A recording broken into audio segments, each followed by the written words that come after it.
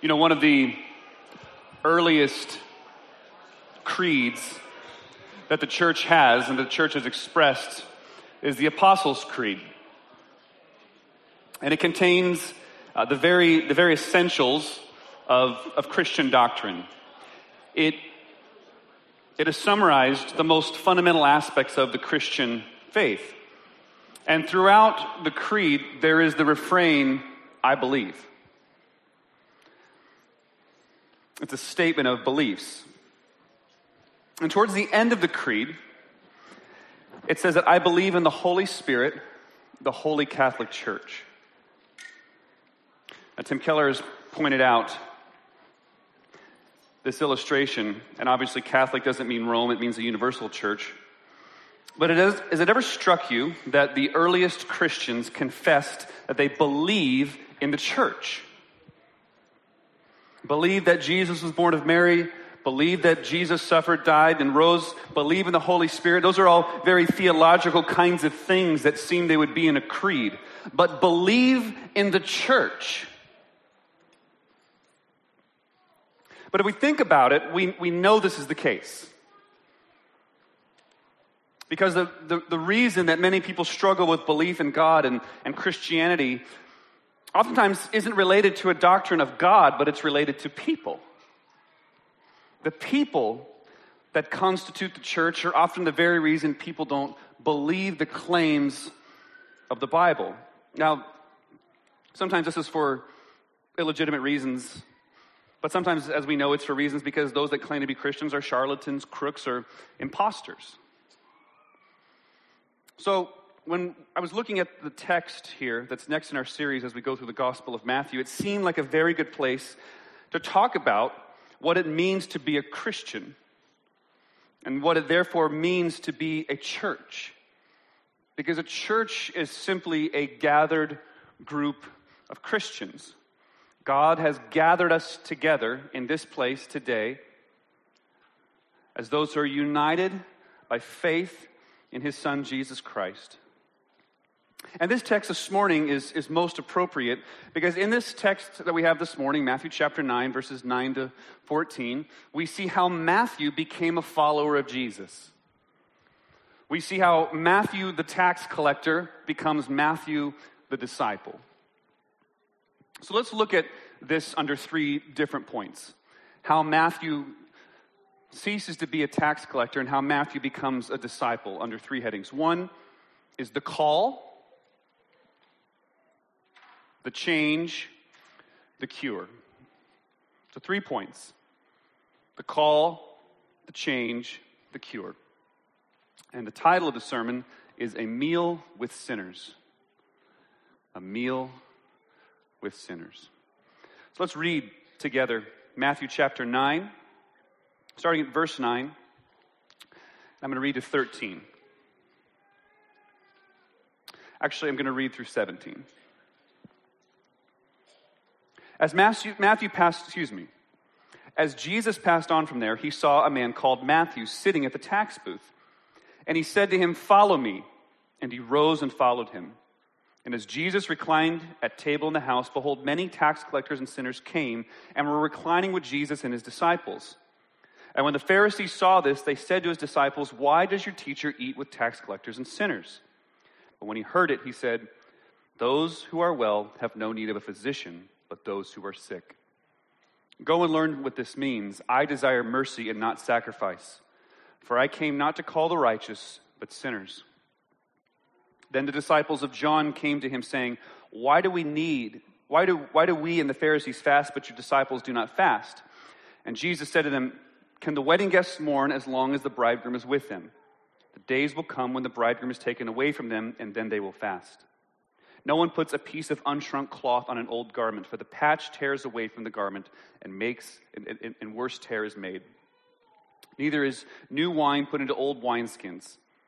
If it is, the skin bursts and the wine is spilled and the skins are destroyed. But new wine is put into fresh wineskins, so both are preserved.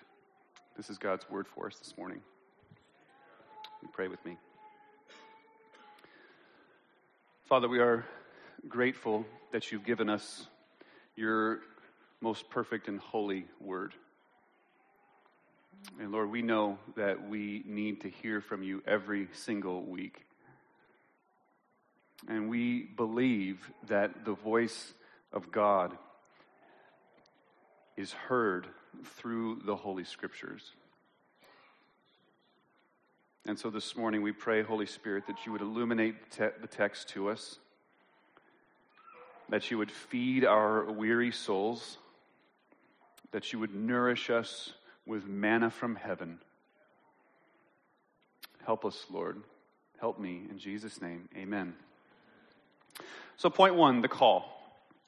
By way of context, I'm just going to read to us again to remember where we're at and start at chapter 9, verse 1. Remember, just to remember again, chapter 8 and chapter 9 are a place in the Gospel of Matthew where there's 10 different miracles. There's 10 different miracles. What Jesus has done in Matthew 5, 6, and 7 is he's taught us. He's been the great teacher to us. He's taught us. He's given us the law. He's recapitulated aspects of the law to us. And now in chapter 8 and 9, he shows himself to be the great physician, the great healer, the great miracle worker, the one that has authority over the things that he's made. And here in chapter 9, verse 1, we read, "And getting into the boat, he crossed over and came to his own city." And we know that Matthew calls Jesus' his own city Capernaum. So this is not Nazareth, where he grew up likely, and it's not Bethlehem, which is the city of his father. This is Capernaum, which is Jesus' home base for ministry, along the Sea of Galilee there. Which means that when we get to our text here in verse 9, just 9 verses down, it means that Jesus is in his home base of ministry, which means that it's very likely that everyone there knew who he was. At least it's very likely that everyone in Capernaum had heard about him. They knew that he was the great miracle worker, or they knew that he was a teacher that was receiving a pretty significant following and gaining a pretty reputable reputation. So with that in mind, with this idea that he's in his hometown, this idea that he's in Capernaum, let's read verse 9 again. "As Jesus passed on from there, he saw a man called Matthew sitting at the tax booth." Jesus passes Matthew, and Matthew is just sitting down. I think it's an important textual point for us, and one way to elucidate that is that the other gospel accounts that have this story, Mark and Luke, say the exact same thing. In their versions, they call him Levi, and they say that he was sitting down. So why is that significant? Why is it significant that all three gospel writers, in telling the story of the conversion of Matthew the tax collector, tell us that he's sitting? Because it means that he was uninterested in Jesus. He was uninterested in Jesus. Here's the great teacher. Here's this miracle worker who crowds are flocking to. Jesus is now used to throngs of people crowding around him. But Matthew sits. Matthew's uninterested in this Jesus. Most commentators would suggest to us that Matthew's booth was likely along the shore of the Sea of Galilee, which would have been the entrance point into the city, which meant that he probably knew almost everyone in town. He saw people coming and going all the time. I think there's little to no doubt that he was just completely unaware of who Jesus was. Now we should note and learn something about Matthew's profession here as a tax collector. Tax collectors were Roman collaborators. They were viewed as traitors to their own people. Remember that his name in Matthew's gospel is Matthew. But in Mark and Luke, it's Levi. He's named after one of Jacob's sons. The point is simply that he's Jewish. And he's betrayed his own people in order to take this kind of crusty profession on. Because this role of tax collector, this job of tax collector, oftentimes simply went to the highest bidder. And for those that were amoral, it was one of the most coveted positions under the occupying force of the Romans. It meant that you taxed your own people for the occupying force, and you were allowed to skim off the top for yourself. And you gave yourself this kind of upper middle class lifestyle by taxing your own people for the bad guys, and then kept part of it for yourself. You drove, proverbially, which is one of my favorite words, you drove the nice car, you lived in the nice house, you had nice clothes, etc., and all at the expense of your countrymen who were living in squalor underneath this occupying force. Poverty was rampant and widespread in first century Palestine. And here you are,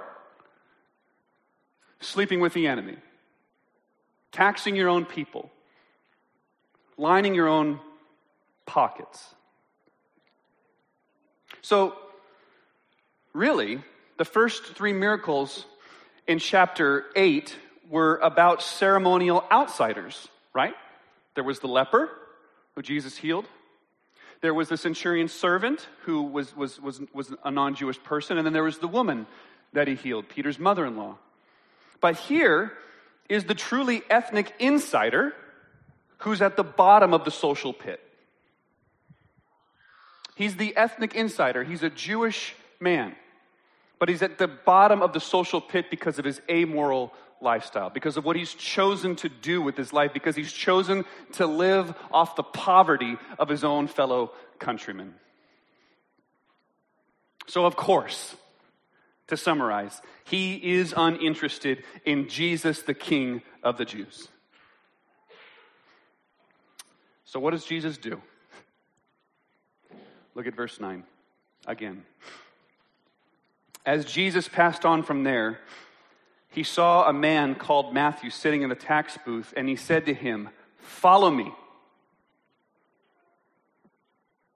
And he rose and followed him.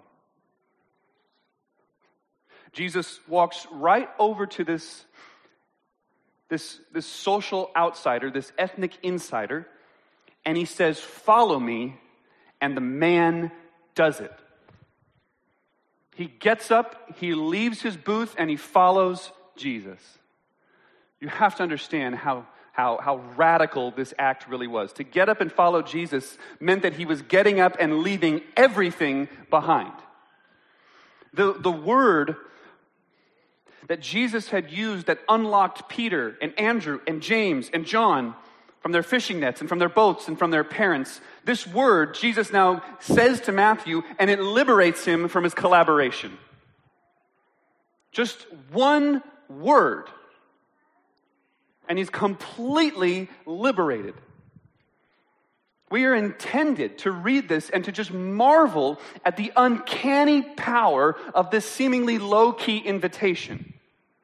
The words of Jesus here are like a nuclear bomb in the life of Matthew. The words, and this word from Jesus has the power to free Matthew from the bondage of creature comforts. It has the power to free him from Roman colonialism. It has the power to free him from the grip of making a name for himself in the slimy financial world. So what are we to possibly make of all this? Well, it's really quite simple. And that is, every single disciple is called. Every single one of you in this room that is a Christian, you were called through a decisive word from Jesus. A decisive word from Jesus that gave life to your mortal flesh. It means that the call of Jesus is completely sovereign and none can resist it. And the call of God upon his people is everywhere in the Bible. And it is oftentimes and almost every time coming when his people are uninterested, sitting, or going the other way. Genesis chapter 12, verse 1. We learn of this man named Abram, who's living in Ur of the Chaldeans, who's a pagan. There's no indication in the text whatsoever that Abram was somehow seeking Yahweh. was somehow looking and feeling his way towards Yahweh. This is what happens. Genesis chapter 12, verse 1. Yahweh, the Lord, says to Abram, "Go from your country and from your kindred and your father's house to the land that I will show you, and I will make you a great nation." Verse 4, so Abram went. It's the sovereign call of God in Abram's life, who was uninterested, going the other way, and completely uninterested in the things of God, when God sovereignly, according to the counsel of his will, according to his purposes and election, called Abram. And Abram responds in faith. Throughout the scriptures, but I'll just give us one more example for our time here. The conversion of Saul, the conversion of Paul the Apostle, Acts chapter 9, but Saul, still breathing threats and murder against the disciples of the Lord, went to the high priest and asked him for letters to the synagogues at Damascus, so that if they found any belonging to the way, followers of Jesus, men or women, he might bring them bound to Jerusalem. Now as he went on his way, he approached Damascus, and suddenly a light from heaven shone around him, and falling to the ground, he heard a voice saying, "Saul, Saul, why are you persecuting me?" The sovereign intervention from Jesus, who so identifies with his people that when Jesus' people are being persecuted, Jesus says that Saul is actually persecuting him. He says, "Why are you persecuting me?" That's the word from Jesus. That's how closely Jesus identifies with his people. And Paul is radically converted in that moment. He's changed. His life was set on a trajectory where he hated God. He was running from God. He was murdering the people of God. And God, in his gracious, kind, sovereign, loving care, spoke a decisive word into his life. And he was radically changed. Listen to how he described it in Galatians chapter 1. Paul says it like this. He says, "But when he who had set me apart before I was born, and who called me by his grace, was pleased to reveal his Son to me." He goes on to talk about his mission to the Gentiles. You see what Paul is saying there? He says, God set me apart before I was even born. He called me before I was even born. He chose me before the foundation of the world, before I was even born. And at God's perfect, sovereign, appointed time, he revealed his grace to me. That's exactly what happened to Matthew here. At the perfect, appointed time, the sovereign, powerful, decisive words of Jesus speak life into his dead flesh. And if you're a Christian, that same exact thing happened to you.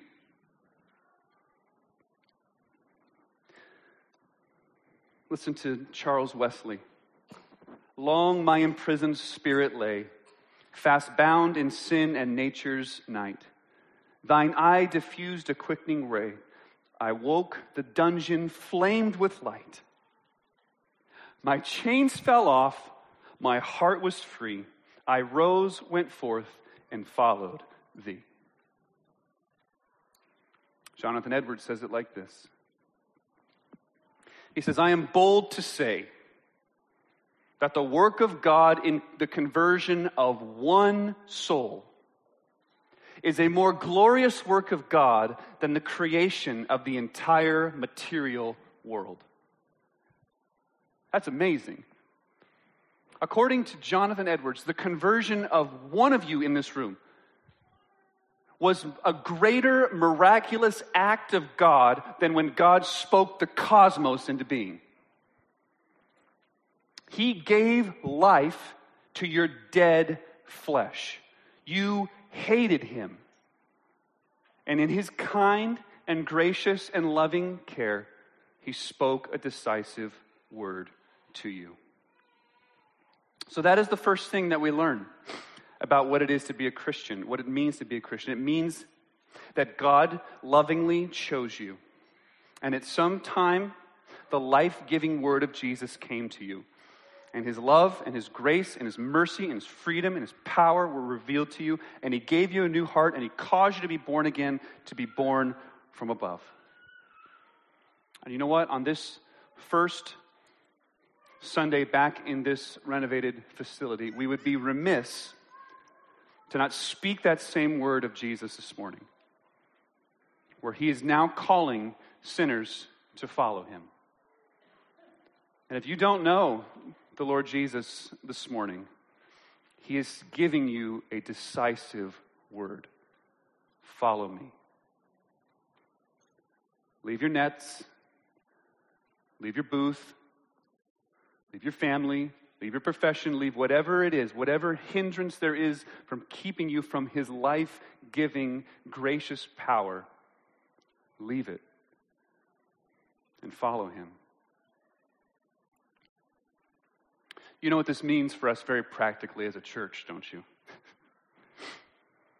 It means that if we contributed nothing to our salvation, then we owe him everything. If we contributed nothing to it, then we are completely his. If, on the other hand, we somehow, in some kind of some goodness that we had in us, made a decision to somehow follow him at some point, then there are aspects that we can keep from him. But that's not how we were called. Everything that we've received from him is of pure and absolute grace, which means that we owe him absolutely everything. There's not one aspect of our lives that doesn't belong to him. So again, that's the first point. But second, the change. With a Christian, we see a dramatic change in something. Let me read to us verses 10 through 11. So this is right after the follow me. Matthew rose and followed him. And as Jesus reclined at table in the house, behold, many tax collectors and sinners came and reclining with Jesus and his disciples. And when the Pharisees saw this, they said to his disciples, "Why does your teacher eat with tax collectors and sinners?" Now, we understand the nature of the question, don't we?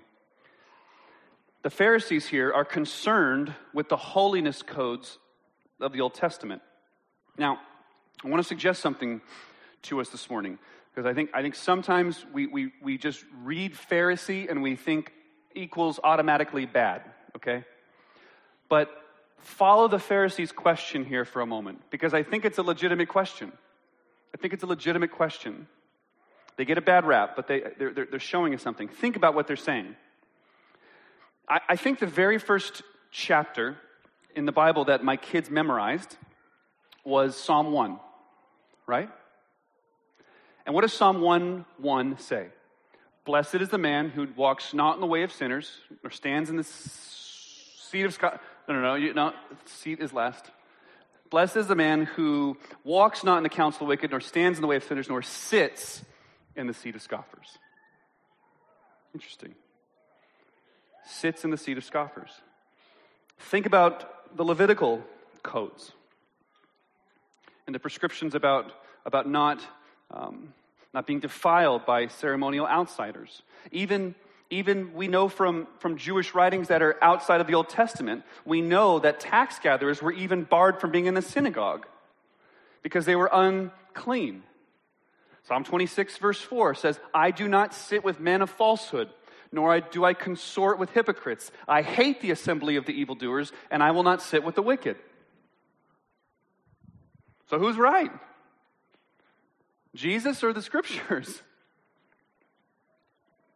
You see the nature of their concern, don't you? And you see the nature of the concern of the Pharisees, and even the nature of the concern of the Old Testament, is that the concern is that there's the danger of being contaminated by proximity.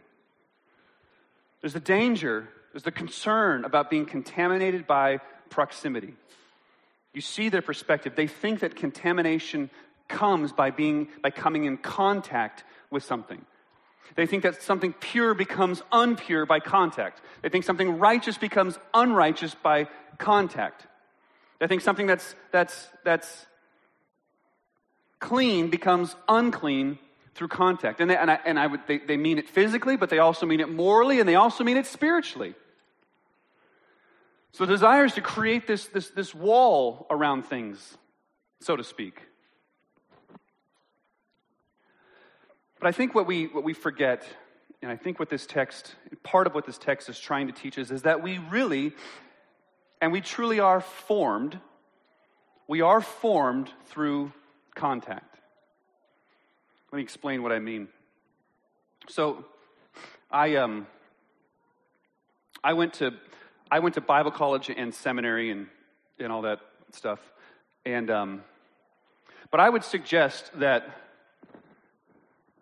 maybe 10 to 20% of what I learned and what I know about following Jesus, I probably learned in the classroom, and the rest of it, I learned through meeting with other Christians.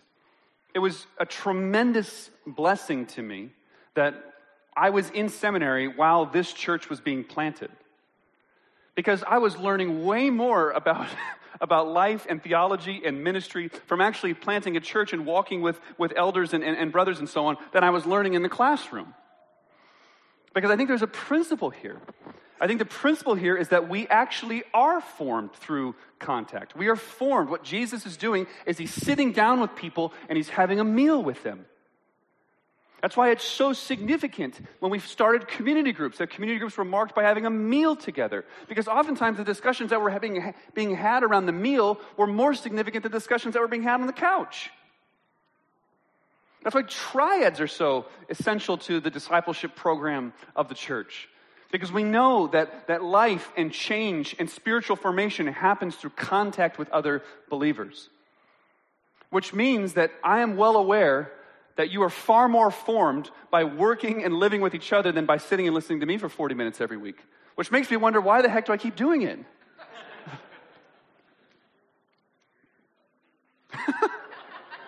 I heard that. But doesn't that also give you some insight to understanding some of the dietary restrictions in Israel? Because the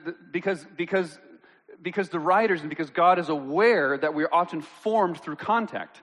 And so he's saying that eating with pagans and so on is forbidden because we're formed in community. But the Pharisees have another problem too. This is where they're wrong. They tend to see the world, and we all do this. We tend to see the world in the lens of pretty good and bad. We tend to see people and put them in the category, and ourselves, in pretty good or bad. No one's going to walk in here and say that they're perfect, right? Right? To err is human. But most of us put ourselves on a little bit higher pedestal than that. We put ourselves on this self-righteous kind of pedestal, some kind of self-made kind of pedestal. We see it, and the striking thing in this text is that we see it in a religious way, and we see it in an irreligious way.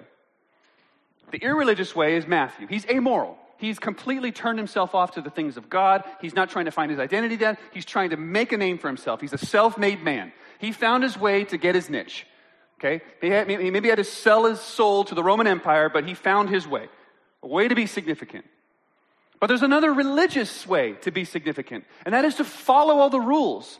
And not just follow all the rules because your desire is to love the Lord your God with all your heart, mind, strength, but your desire is that if I follow God and I obey him the way he tells me, then he owes me. Then my life is supposed to go a certain way. And when my life doesn't go the way that I expect it to go, that I intend for it to go, one of two things has happened. Either I've let myself down or God has let me down. I've let myself down because I haven't done enough. I didn't do it perfectly enough. I missed it somewhere along the way. Or God has let me down because I served him, I put in the time, I went to church every Sunday, we gave sacrificially. This is not fair. We either put ourselves in the dock or we put God in the dock. There's religious ways of finding significance for ourselves, and there are irreligious ways of finding significance for ourselves. And Jesus utterly levels the playing field, doesn't he? What does he say? He says, those who are well have no need of a physician, but those who are sick.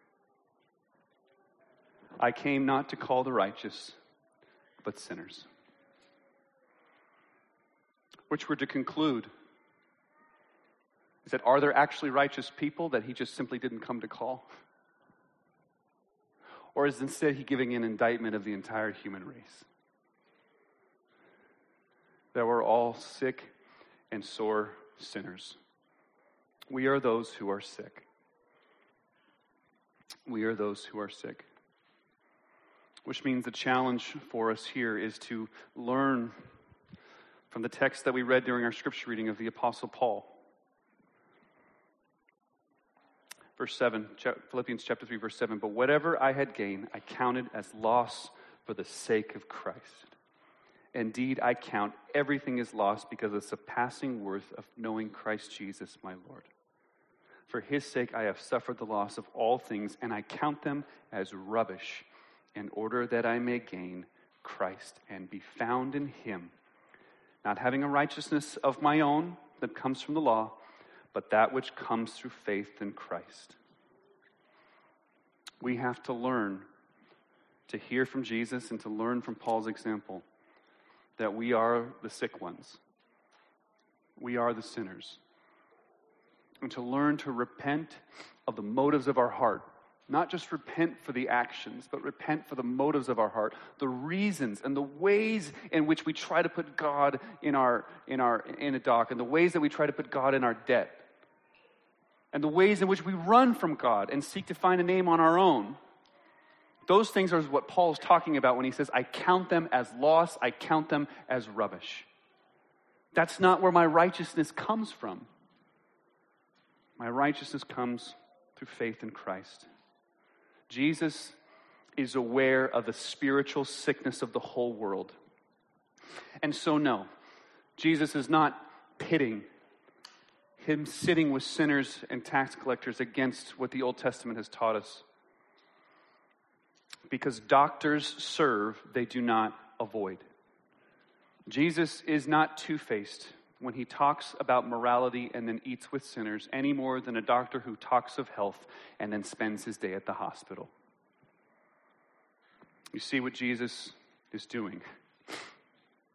In Matthew chapter 8, we talked about the leper. The leper comes to Jesus and he kneels before him and he says, Lord, if you will, make me clean. Profound faith for one, but also a profound understanding of Jesus' power. He's saying, I know, Jesus, you just have to want me to be better, and I'll be better. If you will, you can make me clean. He doesn't say anything about speaking a certain way. He doesn't say anything about touching him. He just says, if you say the word, it's done. And yet, Jesus, it says in Matthew chapter 8, verse 3, and Jesus stretched out his hand, and he touched him, saying, I will be clean. And immediately his leprosy was cleansed. Jesus does not need to touch this man, but he does. Because he's completely bursting the old wineskins of everyone's paradigm. Because up to this point, here's the point. Up to this point, the pure become unpure through contact. The clean become unclean through contact. The righteous become unrighteous through contact, both physically, morally, and spiritually. But now, everything changes. After Jesus touches the leper, he doesn't go and get ceremonially clean. Jesus is cleanness itself. Jesus is righteousness itself. He is purity itself. He cannot be defiled. He turns the tables so that he doesn't become defiled. He turns the tide. He changes everything. Now everything that he touches becomes clean. My holiness cannot be defiled. You cannot make yourself fit for me, Jesus says. And then he quotes for us Hosea 6:6. And he tells us to think about it. He tells us to think on this. He says, I desire mercy and not sacrifice. Go think on what this means. And one commentator, Bruner, suggests that this is the higher hermeneutical moral principle for the entire Old Testament. Yeah, Psalm 1 is there. And it should be read and understood and thought through carefully. And Psalm 26:4 is there, and it should be understood and thought through carefully. But Jesus is saying that the heart of God, above all else, the bursting of old wineskins so that new may come, is the desire to show mercy to his people. That is the battle cry of Jesus. And therefore, he's giving it to be the battle cry, to be the heartbeat of his church, of his disciples. Because here's something that's absolutely striking, okay? This gets me excited. When he's sitting down and he's reclining at table and he's with the sinners and the tax collectors, look what it says. Many sinners and tax collectors came and reclining with Jesus and his disciples. It isn't just Jesus. It's now his disciples. He's reclining with his disciples and they aren't becoming defiled. Because Jesus has touched them. He's made them righteous. He's made them clean. He's made them pure. He's called them. He's given them a new heart. He's given them his righteousness. There is no longer any need to go be ceremonially made clean because Jesus has cleansed thoroughly to the core, to bone and marrow, to the depths of your soul, his people. There's no more need for the temple system. They don't need to get up after meeting with these sinners and tax collectors and go be clean. They don't need to go slay a lamb and atone for their sin because Jesus himself is cleanness, is righteousness, is purity, and he totally gives it to them. The Pharisees, they thought they were good people and they thought they were bad people, but Jesus says, you're all bad people. You're all bad people. You're all unclean, you're all unrighteous, you're all dirty. And you need my decisive word. You need me to touch you. And that's exactly what he does. He goes around in his ministry and he meets with sinners and tax collectors and he reclines at table with them. And he calls us to do the same now because now we are made clean by him. Which leads us to our third point, which I already went into mostly. It's half done. The cure. Where does this kind of power to live this way? Because it requires discernment, it requires wisdom. It's not a license to just go do whatever we want. It's not a license to just indulge the desires of our flesh. It's the privilege to meet with sinners, those that are far from God, and to be a city on a hill to them, to love them the way that Jesus loves them. So how do we learn to relate like this? Well, I'll say a few things in closing.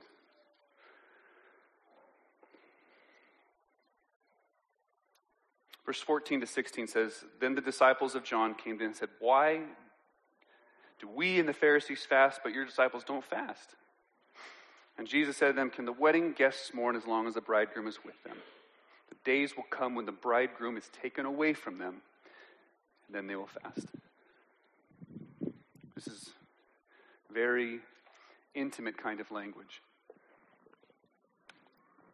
This isn't the language of kingship. This isn't the language of teacher. He doesn't say your king will be taken from you. He doesn't say your teacher will be taken from you. He says your bridegroom will be taken from you. He uses the most intimate of language that we can think of. That's the way that he cares for us and loves us. But then he says that the days will come when the bridegroom is taken away. For violent kind of language. And he's probably thinking of Isaiah 53, verse 8. By oppression and judgment, he was taken away.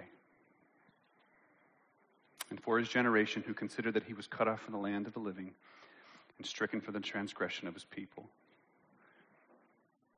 He was taken away. The bridegroom, our bridegroom, was taken away in judgment. And he was made to be unclean. He suffered under the hands of wicked men. And Paul will tell us in the most audacious of terms in 2 Corinthians 5:21 that he who knew no sin became sin, so that in him we might become the righteousness of God. The perfect, spotless Lamb of God. The righteous one, the man Christ Jesus, who was purity itself, became broken, became unclean, experienced the wrath of God for unrighteousness. He became sin for our sake.